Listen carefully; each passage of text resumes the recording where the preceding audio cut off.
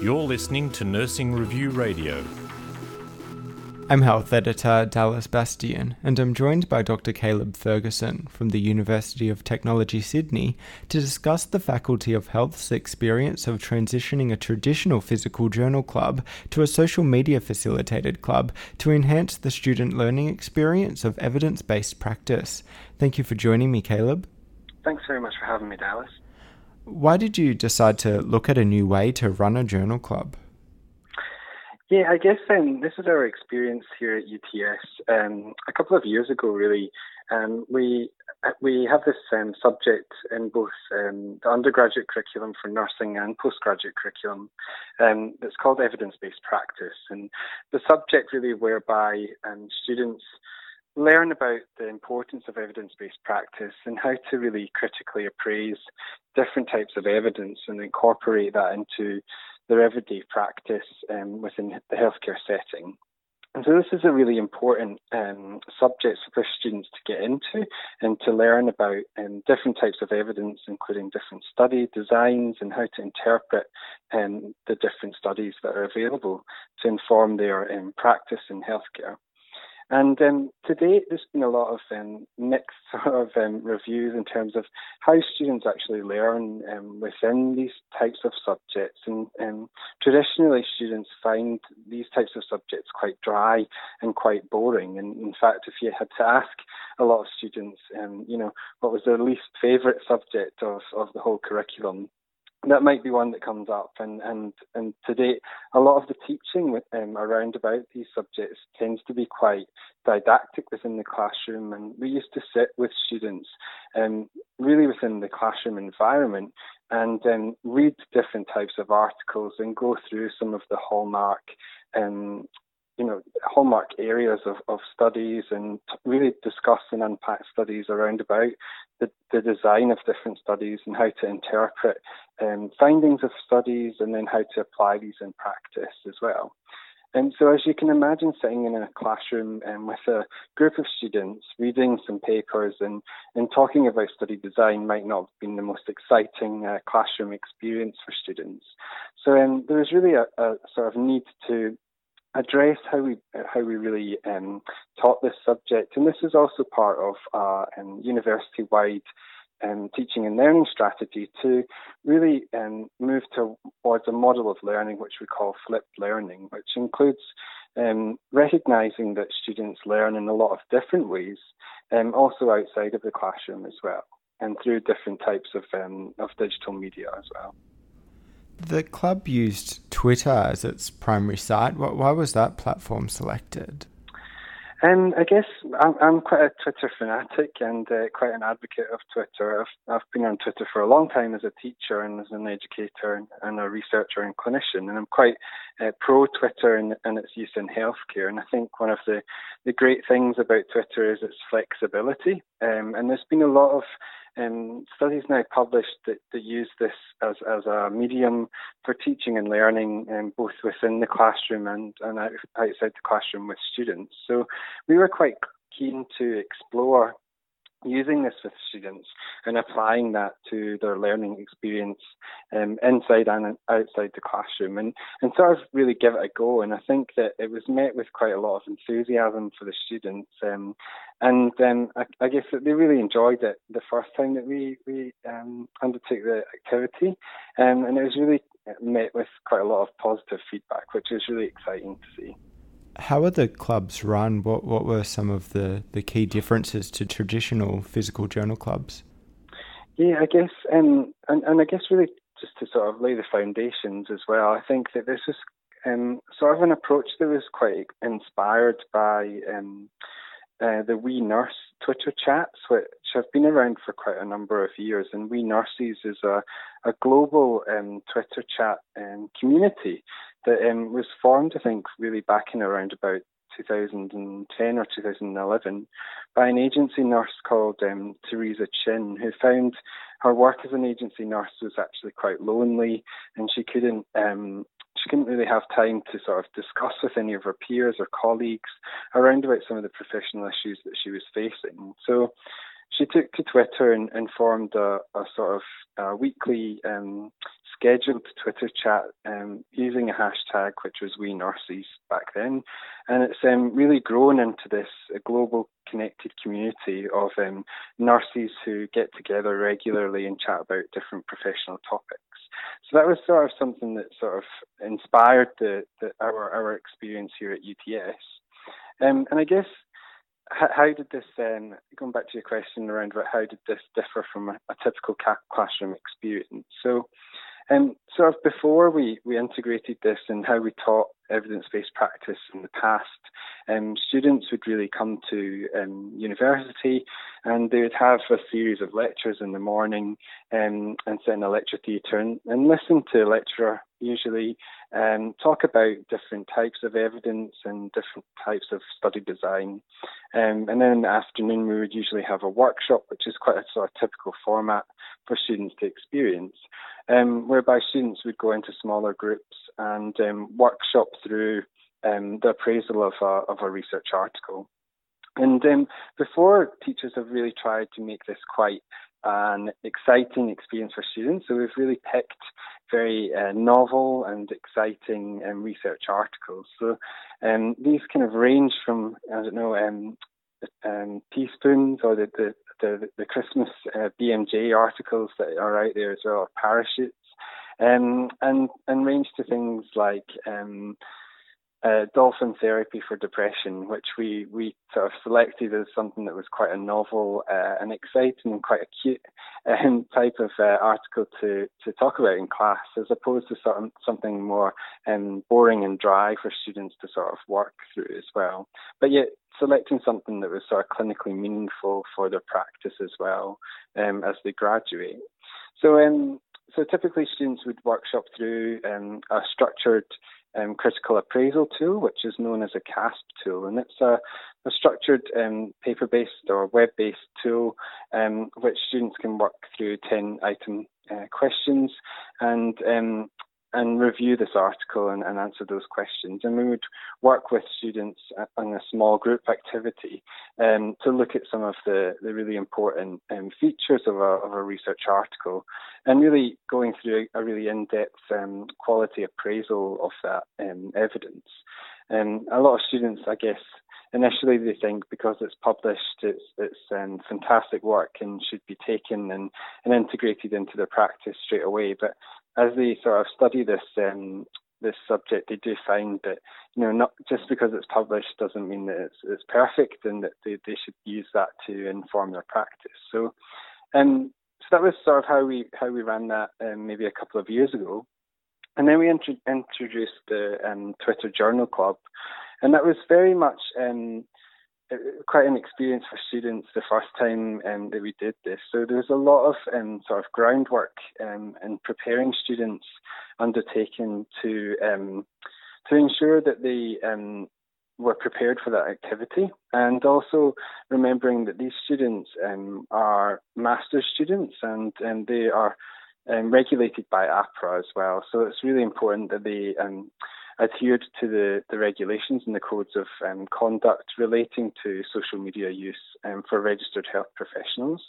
So they were required to go away before they attended the class and read through a journal article, and also bring along with them a CASP tool which has 10 questions, and come to class prepared with a digital device. So that could have been something like an iPhone or a tablet device or a laptop. And come to class prepared to answer these and actively participate in this activity. And when they came to class, they also had to have a Twitter account set up and know how to use Twitter. So there was a bit of sort of IT work there to work with students to upskill some of them, and how to send their first tweet and how to actually use Twitter, which was really good, because we also felt that it was good to have students upskill in digital literacy as well at the same time, which was great. And then myself as a lecturer took on the role of a Twitter chat moderator.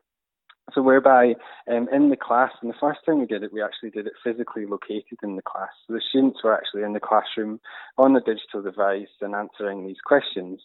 And so the chat took about 75 minutes, the first activity, and I would announce a question onto Twitter and on the public forum and use a hashtag for students to respond to. So it's very similar to if you watch Q&A on the ABC and people are using a standard hashtag, and they can monitor that hashtag and contribute to a conversation on Twitter, which is made public. And so I would engage with students using the hashtag, and I was actually physically located in the classroom as well. But I wasn't there. There wasn't any much verbal activity within the classroom. The classroom is probably, to describe it, it was quite a very strange sort of culture within the classroom, because everyone was very focused and focusing their attention on the task and on their digital device, but yet very focused at the task and not chatting within the classroom. So it was really nice to see them fully engaged with this activity for that length of time. We also had some additional IT support and some additional lecturers within the class, because we had about 60 students participate in our first experience. And they were there really just to troubleshoot any device problems or IT issues with sending tweets or so on. But we asked the students not to actually discuss the methods or the design or the appraisal of the literature that we were working through on Twitter as an alternative to really talk to me on Twitter using this medium. So that was the first time that we used that. And the beauty of it was that we sort of announced one question every sort of 5 minutes, and students could engage with each other and the lecturer through this medium. And then after that, we were able to storify a transcript of the whole chat and place that into our Blackboard or our learning system, which is online, so that students could go back and refer to that at a later date as well. So overall, the students found this like the first time that we ran this was an amazing experience, quite a unique learning experience for them.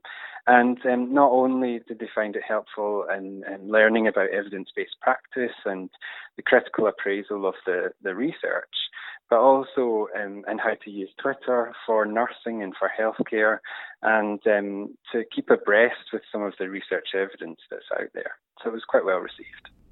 And would you say the mode of delivery was successful and something that the Faculty of Health will move forward with? Yeah, certainly. So I think, I guess that in the paper that we've published, we've also published some sort of reflections, I guess, as academics that have used this sort of novel approach to get students to engage with evidence-based practice. And I guess there's a few sort of cautionary tales, and they are probably around about that Twitter is an open public forum, and that I guess that students need to be careful about what they write on Twitter as well, and risk managing this whole sort of public exposure on Twitter needs to be carefully thought out and planned as well. We've since done subsequent Twitter journal clubs, and actually based outside of the classroom. We've done a few more in the classroom as well. And they've been met with mixed success. We've not made them mandatory learning experiences, so these are additional opportunities for students to engage in the subject and with this activity as well. And originally in the first experience, we had 60 students participate in that classroom environment. And we've probably done about 4 or 5 of the clubs now outside of the classroom. So people are notified when the chat will be on and provided with the resources and the materials, and they'll still log on.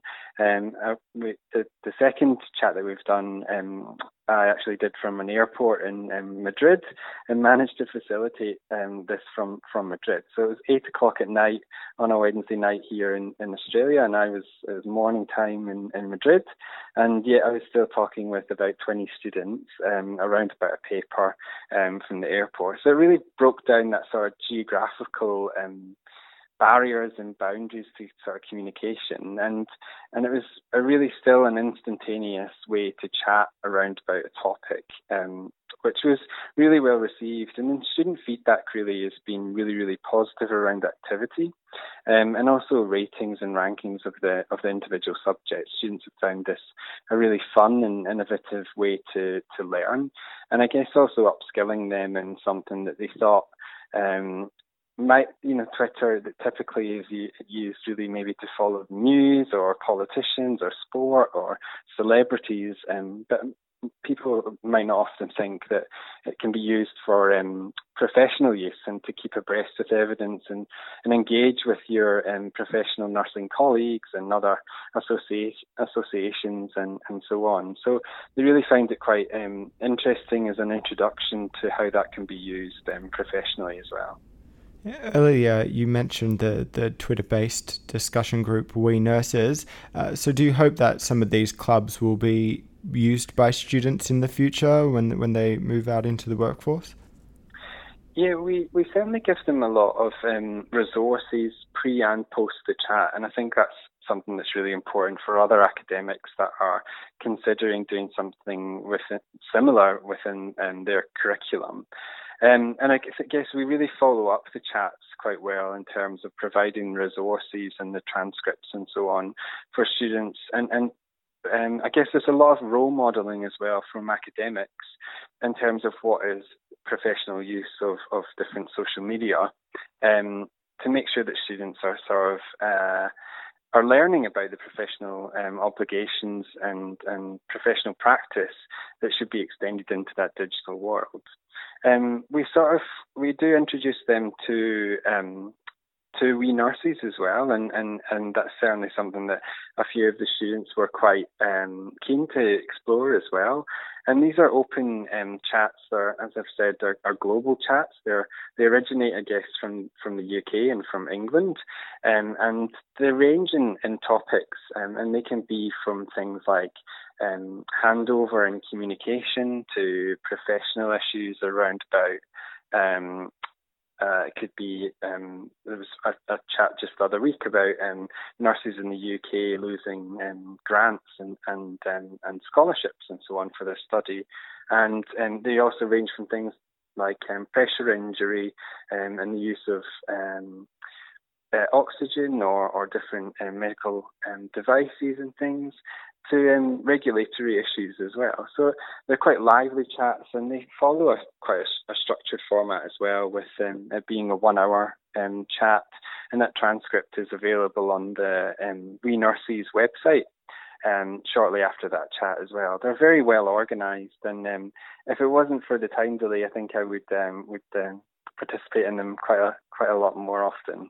I think in the future also as well, there's great opportunity here for interdisciplinary collaboration. So We Nurses really started with, as I said before, Teresa Chin as an agency nurse, but the We Nurse community is now growing, and we now have We GP chats and We Health Visitor chats, and I think We paramedic chats as well. So it's great that there's been other disciplines now keen to adopt similar structure and use Twitter for professional discussion about some of the issues within their individual professions. But I think moving forward, it would be great to host these chats with other disciplines, and certainly here at UTS, that's something that we're looking to explore around about having chats, not just for nursing, but also bridge across health services management,